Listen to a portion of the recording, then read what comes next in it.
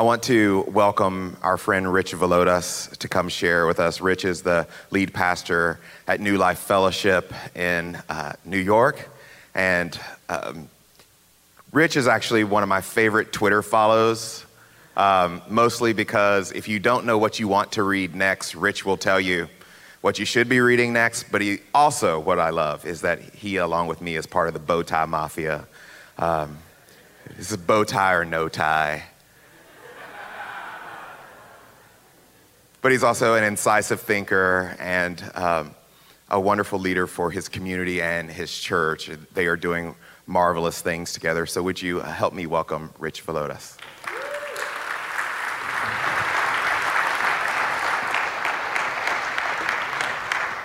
Good morning, everyone. Great to be here. What a gift it is to be back here. My first time at Missio, the Awakenings Gathering, was two years ago.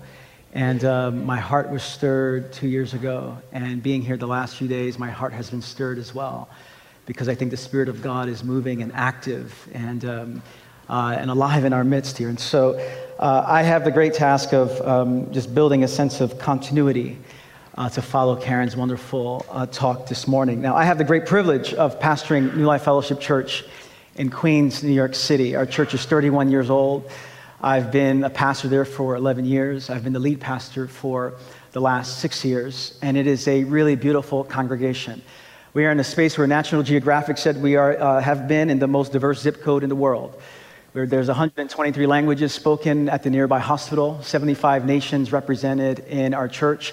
To take out $20 at the local Chase ATM, it's about 20 options before you, and so it is dizzying. It's crazy, and to be a pastor at a church with that level of diversity is wonderful, but it also means that whatever tensions exist in the world finds its way in our local church.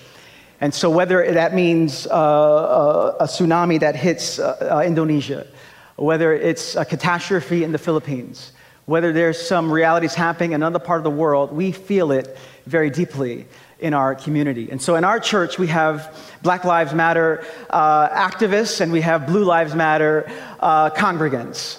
We have folks who have voted for Donald Trump, and we have folks who voted for Hillary Clinton. Whenever the World Cup comes around, there's a lot of drama in my church. The Olympics come around, there's a spirit of division in my church, and so what a mess. When South Korea beat Germany in the World Cup, they weren't praying with each other. The Koreans and the Germans weren't praying with each other. And so here we are. And yet we get, I think, a glimpse of something of the kingdom of God in our midst in Queens. Our claim to fame as a church, I like to believe, is we are 2 blocks from where McDowell's was and Coming to America. And so Eddie Murphy in Arsenio Hall, in the movie, you'll see our church in the background. And so that is our claim to fame. All right, my morning assignment is to talk about character, to follow Karen's wonderful talk. And I want to talk out of Matthew chapter 20. In Matthew chapter 20, there's really a story of character that I believe is an urgent message to the church, an urgent message to my life, hopefully an urgent message to you as well. How do we live with deep character formation? And so Matthew 20, hear the word of the Lord, beginning in verse 20. It says, "Then the mother of Zebedee's sons came to Jesus with her sons, and kneeling down asked a favor of him. 'What is it you want?' he asked. She said, 'Grant that one of these 2 sons of mine may sit at your right and the other at your left in your kingdom.' And Jesus responds, 'You don't know what you're asking. Can you drink the cup I am going to drink?' 'We can,' they answered. And Jesus said to them, 'You will indeed drink from the cup, but to sit at my right hand or left is not for me to grant. These places have belonged to those for whom they have been prepared by my Father.' And when the 10 heard about this, they were indignant with the 2 brothers. Jesus called to them and said, 'You know that the rulers of the Gentiles lord it over them, and their high officials exercise authority over them. Not so with you. Instead, whoever wants to become great among you must be your servant. And whoever wants to be first must be your slave, just as the Son of Man did not come to be served, but to serve, and to give his life as a ransom for many. Spirit of the living God, breathe on us. Open our ears so that we may hear what you want us to hear. Open our eyes so that we may see what you want us to see. Open our hearts that we would receive every gift of the Spirit this morning. We open ourselves to you and pray these things in Jesus' name. And everyone said, Amen.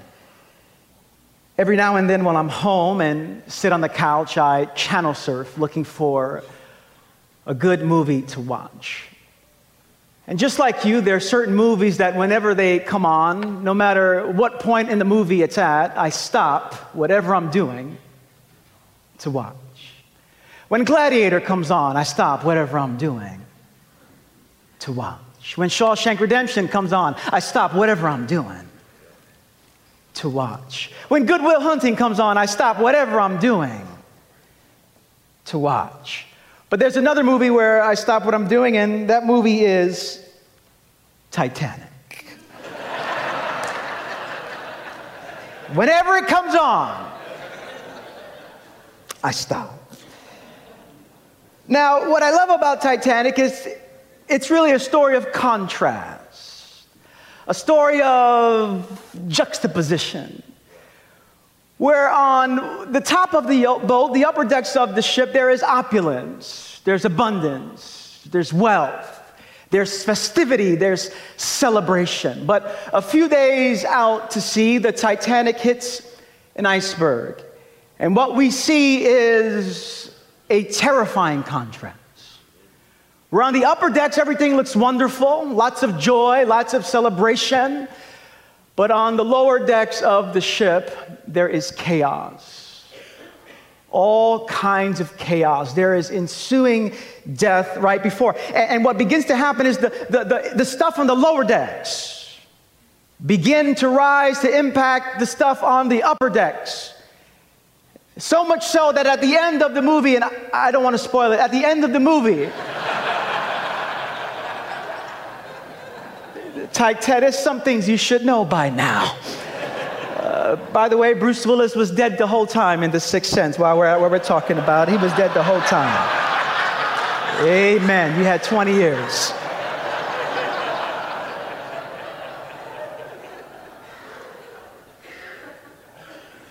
What happens is the stuff on the lower deck impacts the stuff on the upper deck until it capsizes. And I want to tell you this morning that I believe that the church has hit an iceberg, that we are in trouble, that no strategy is going to rescue us. No new tips and techniques is going to save us. What we need is a reimagination of character.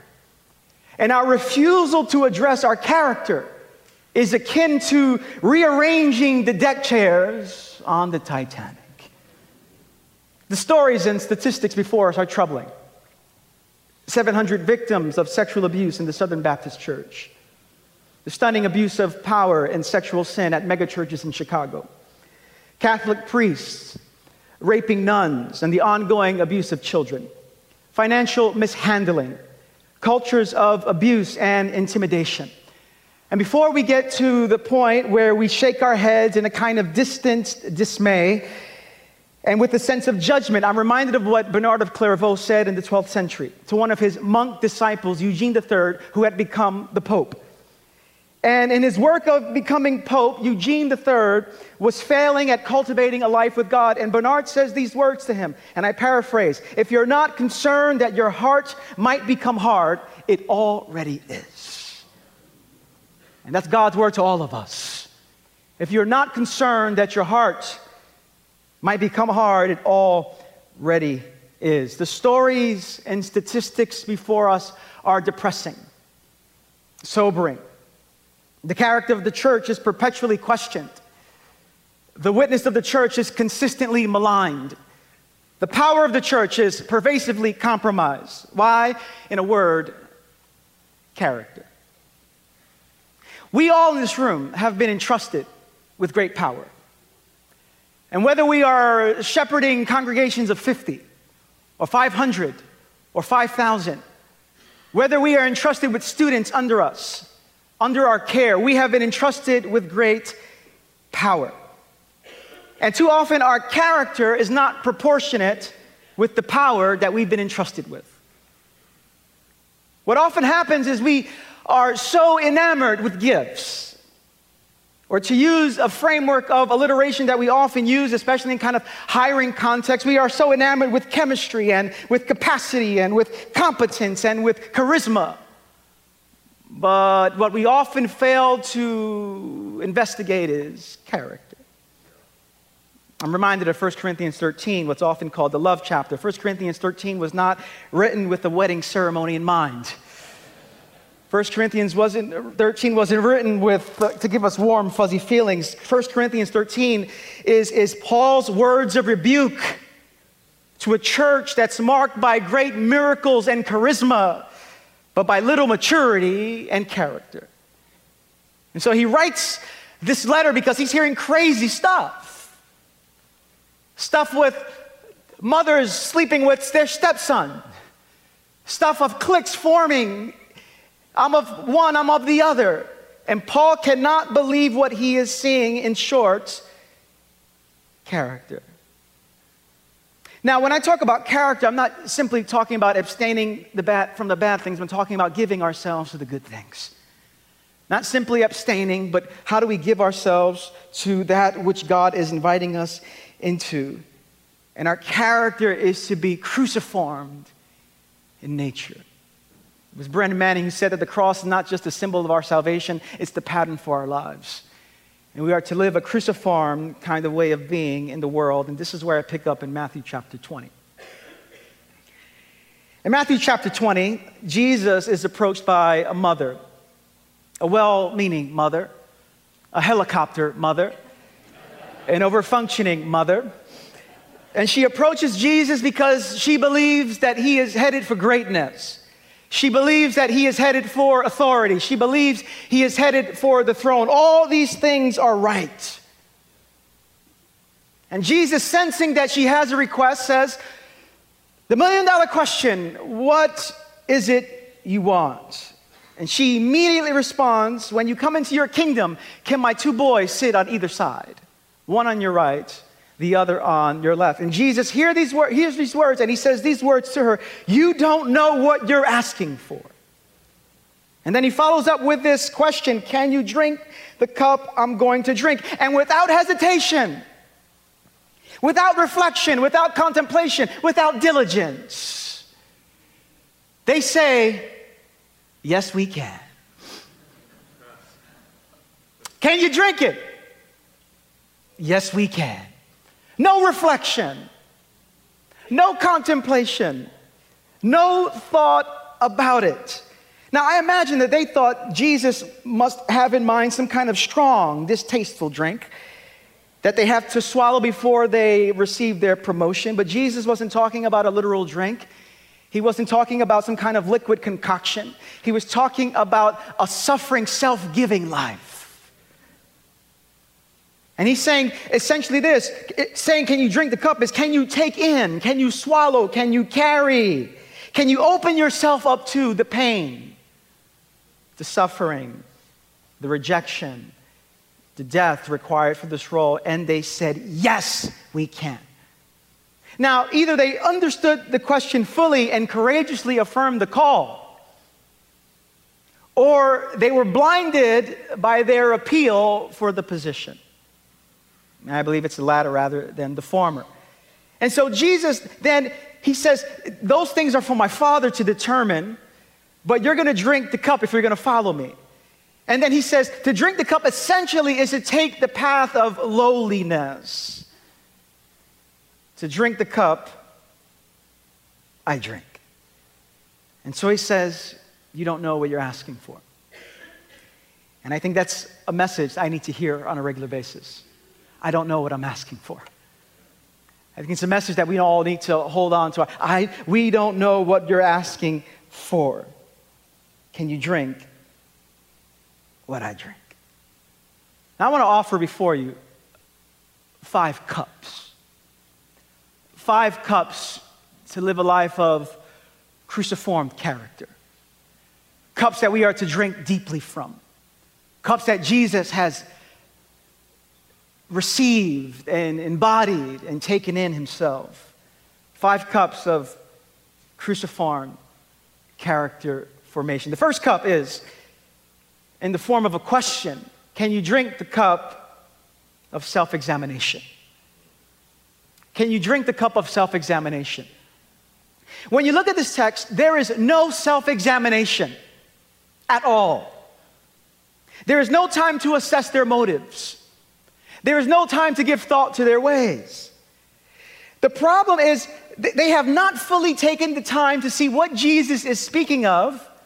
They simply say yes without any form of self-examination.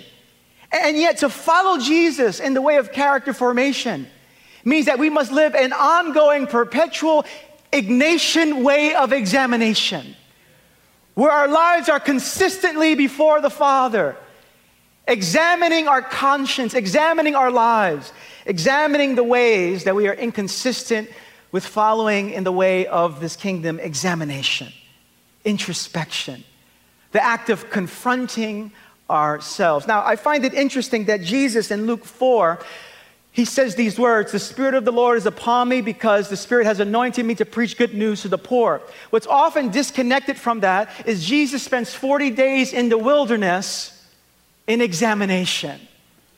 And as he's in the wilderness, Satan comes.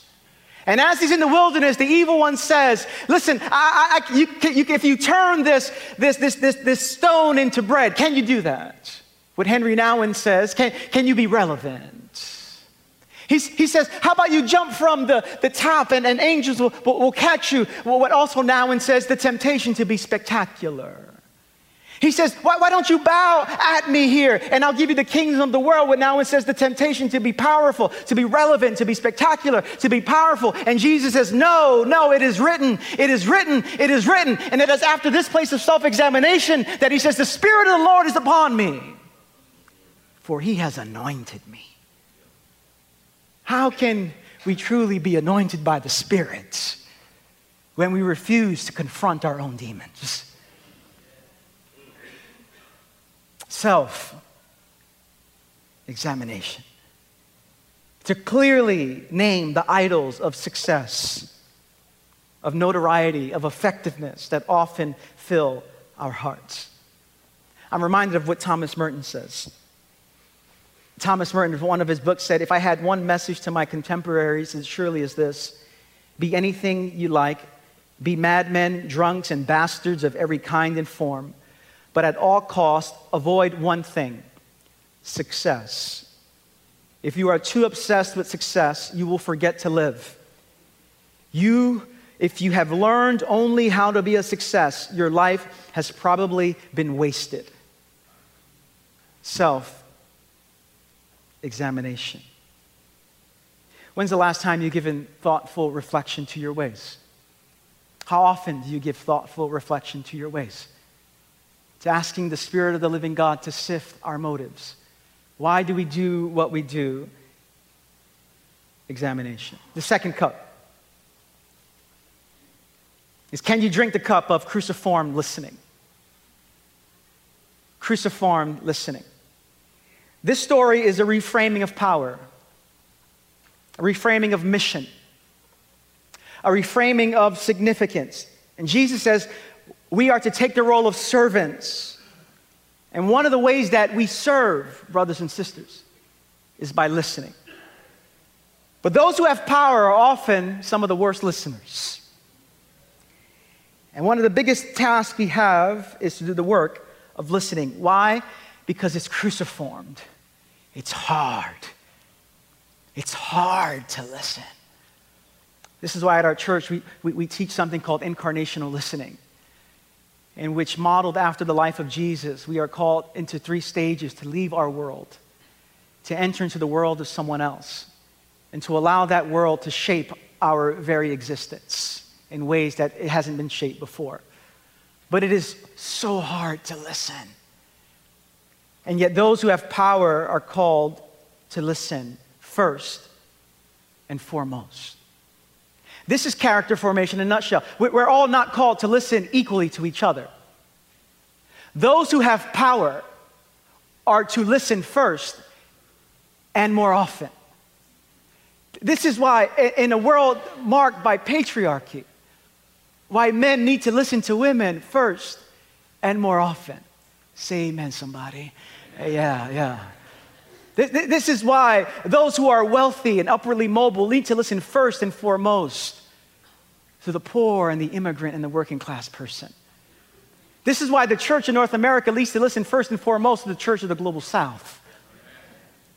This is why when we're talking about race, white folk need to listen to people of color first and more often, because you've enjoyed the privileges of social power. And so we are called to the cruciform way of listening to offer presence to one another. In a word, listening is, can you be truly present with empathy, listening to another? Present. Now, I've experienced this in my marriage. Rosie and I, we've been married for 13 years. And I recall when we were going through premarital counseling and such, the person who was giving the class looked at everyone who was in love and holding hands and everything, and they said, it's going to take you at least 10 years to learn how to be married, to start learning how to be married. I looked at my wife, I said, babe, we'll do it in 2. Bam, we'll do it in 2.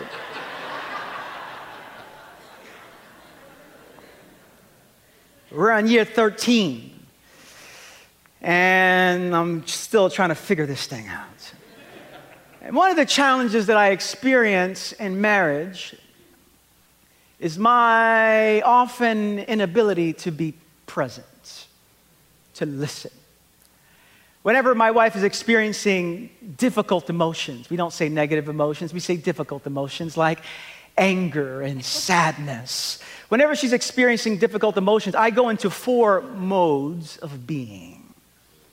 The first mode I go into is the computer, where I list out a couple of options for her. Babe, you can do this, you can do this. No, don't be sad. You can do this, you can do this, you can do this. This doesn't work. The second mode I go into is the mode of minimizing. Babe, is it that bad, honey? Is it that bad? This doesn't work either. The third mode I go into is superimposing mode. If that was me, this is how I would respond to that situation. The fourth mode is get out of there mode. Just get the hell out of here. I'm out of here. I'm just going to leave. Babe. I'll be back.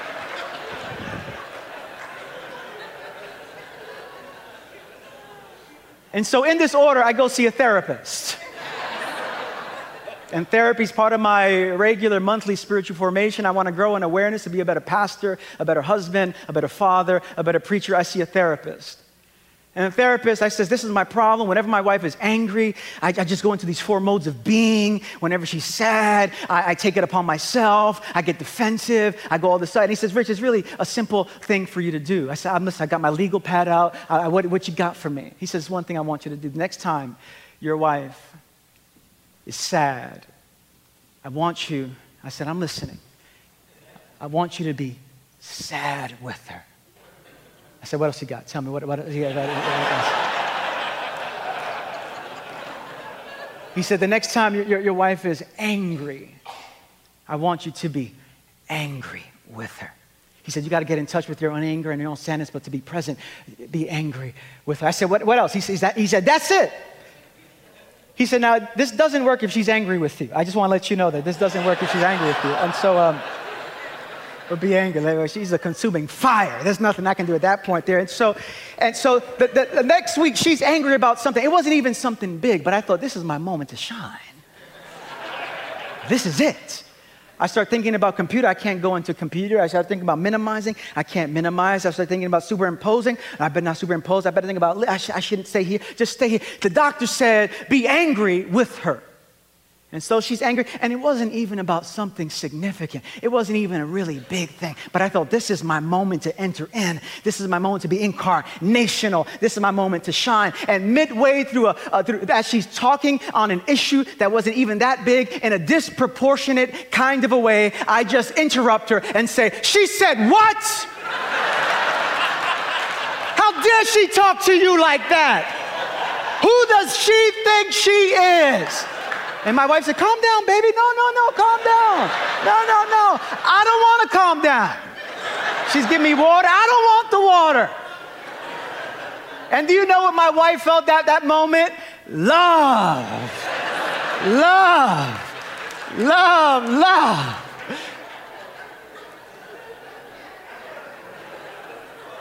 Look at your neighbor and say, you know that's right. You know that's right. You know that's right.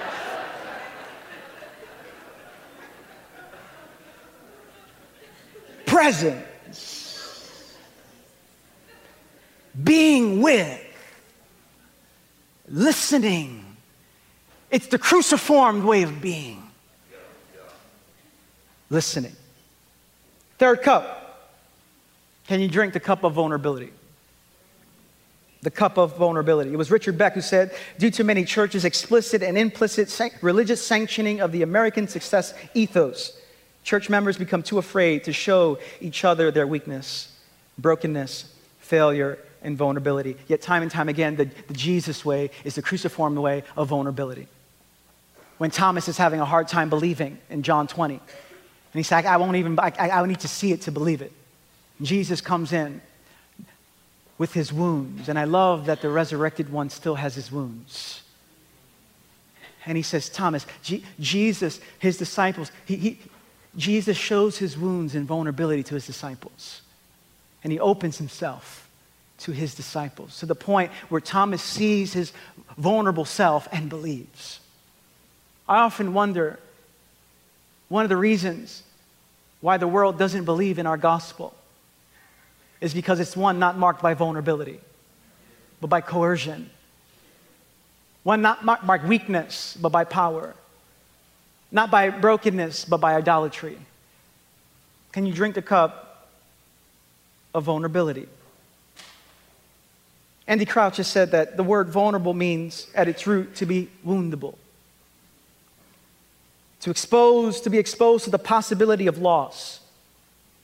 And not just the loss of things or possessions, but loss of our own sense of self. How close do you allow people to get to you? Who knows your story? Who knows your addictions? Who knows your sexual sin? Who knows the level of consumer debt you're in? Who knows the stress that you're carrying? Vulnerability. To whom do you open yourself up to? Who knows your story? Who knows your history? Who knows your abusive father? Who knows the ongoing tensions in your marriage? Vulnerability. Opening ourselves up to others. Can you drink the cup? Are you creating a culture of vulnerability? Is your local church marked by vulnerability? Brokenness, woundedness, openness, which is true authority and true power. Vulnerability. Fourth cup along those lines is, can you drink the cup of being held accountable? I mentioned this in this order because it's possible to be vulnerable in a kind of performance-oriented way while still be trapped by our shadow sides. Along these lines, after much of the news coming out of Chicago, Andy Crouch actually wrote an article in the Gospel Coalition, and I found his piece to be really instructive. And he said these words. He says, we will paradoxically need to expect less transparency from our public figures, less alluring displays of intimacy and so-called vulnerability, and more accountability from the systems around them. We will need to put more energy into building systems, including systems that account for the temptations of power that will last for generations. Now, this is hard for me. I want to do what I want to do. I don't want to be told what to do. I don't want my board to tell me how many times I can preach in a given year in a different location. I want to do whatever I want to do. And yet, I'm called to submit. Yet I'm called every month to give a report of my personal life, my marriage. My wife comes in and tells them while I'm not there how I'm doing. Do you let your spouse, him or her? Is there a culture that you hear from the spouse of the pastor, if married? An accountable system? Or are you hiding your spouse from the board, lest too much information comes out? Accountable systems. Who can tell you no? Who can hold your feet to the fire? Now, in most contexts, the pendulum has swung the other way, where it is oppressive and coercive and manipulative. And I'm not talking about that. I'm talking about, here's the word, moderation. Who can tell you no? Who can call out your stuff? I'm reminded, as a 21-year-old, I was in Nyack College. And I had a moment where a professor, Dr. Ron Walborn, who's here, one of my dearest friends, and in one of the class, it was one of the first moments as a Christian that someone was holding me accountable.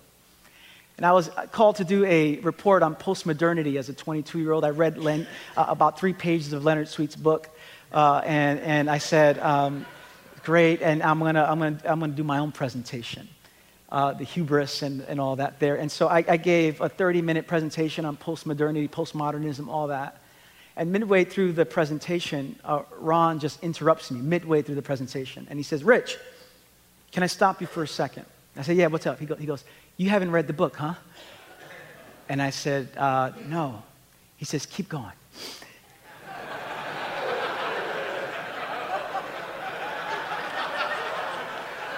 Am I telling the truth, Ron? And I kept going. And afterwards, he said, Rich, see me after class. And he told me, this young 22-year-old, he said, Rich, you have a gift and you have a curse.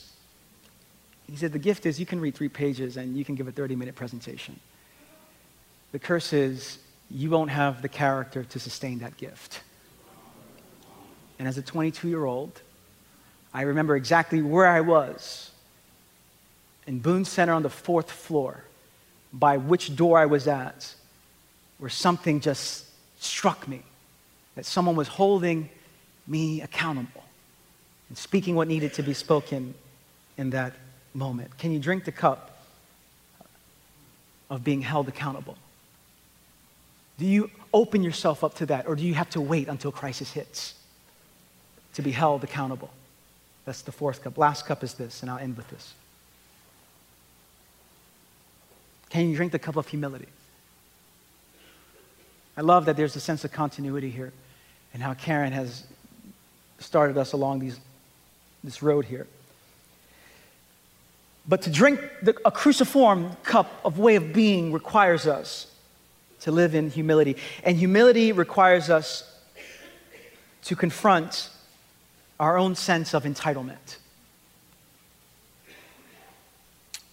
Humility is an accurate assessment of ourselves. And who are we? Jesus says we are servants. There's no entitlement. When I got to New Life Fellowship Church 11 years ago, I was interviewing for the job, and I went on a Sunday to visit the church, and the search team said, Rich, we have a parking spot for you. There's not a lot of parking spots in Queens, and we have a little parking lot, and they said, there's a parking spot waiting for you. I said, fantastic. I pulled in. I went to the services. It was a fantastic time. And then I said yes to the position, and the first words that I got from the search team was, now that you have said yes, you can never park in the parking lot again on a Sunday morning. I was like, what are you talking about? They said, elders and pastors cannot park on Sunday morning in the parking lot. You have to find the parking on the street. And in Queens, this is no easy feat. And walk. And I would see my predecessor, Pete Scazzaro, walking blocks to get to the church. And that's from that moment I said, humility requires, there's no sense of, I'm a servant. I'm a servant. And yet everything inside of me feels entitlement. And yet it's something, a cruciform way of being is the way of humility. Humility requires us to recognize our entitlement and in the power of the Spirit to resist it. To confess our limits regularly.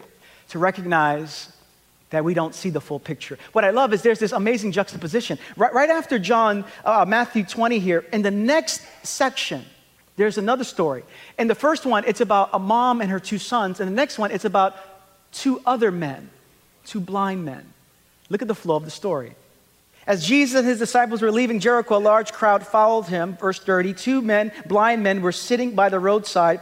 And when they heard Jesus was going by, they shouted, "Lord, Son of David, have mercy on us." The crowd rebuked him. Verse 32, Jesus stopped and called them. The same question. What do you want me to do for you? The same question he asked the mother. And in this case, they said, "We want to see." The two disciples wanted a seat. These two blind men wanted to see. They recognized, I don't see. The question of which one are we? Are we those who want the seat? Are we those who say, I don't see, I can't see, unless you open my eyes? And that requires humility. I can't see. You need to show me. I don't know the full picture. I don't know the full story. Humility. A recognition that I can't see. Humility is the recognition of who we are, the right assessment of who we are, which leads to having a right assessment of who God is. The God who holds all things together. Humility is a recognition that I am so dispensable that the world will go on just fine without me. My favorite words in the book of Joshua is, Moses, my servant, is dead. Now get up and go. It's like you would think God would be a little more kind to Moses after all he had to put up with.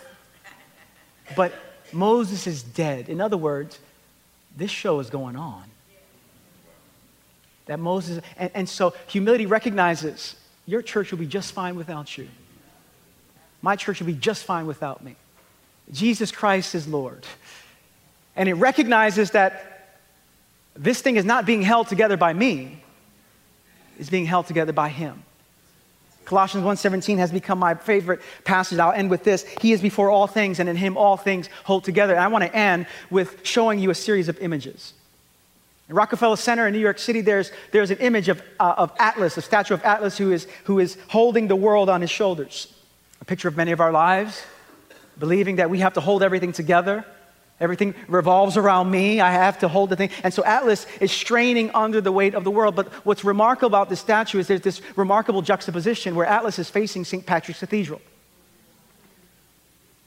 It's a wonderful juxtaposition. World on his shoulders, and he's facing St. Patrick's Cathedral. But there's another image, don't go to it yet. There's another image I want to show it to you, that in another room, behind the altar rather, in St. Patrick's Cathedral, there's another statue. Atlas is holding the world on his shoulders, but there's another statue. And in St. Patrick's Cathedral, it's a statue of boy Jesus. Show that picture for me there. Effortlessly holding the world in his hands. 5-year-old Jesus. Kindergarten Jesus. Chicken nugget eating Jesus. Juice box sipping Jesus. Disney Junior watching Jesus. Effortlessly holding the world in his hands. He is before all things. And in him, somebody say, in him, in him all things hold together. Amen.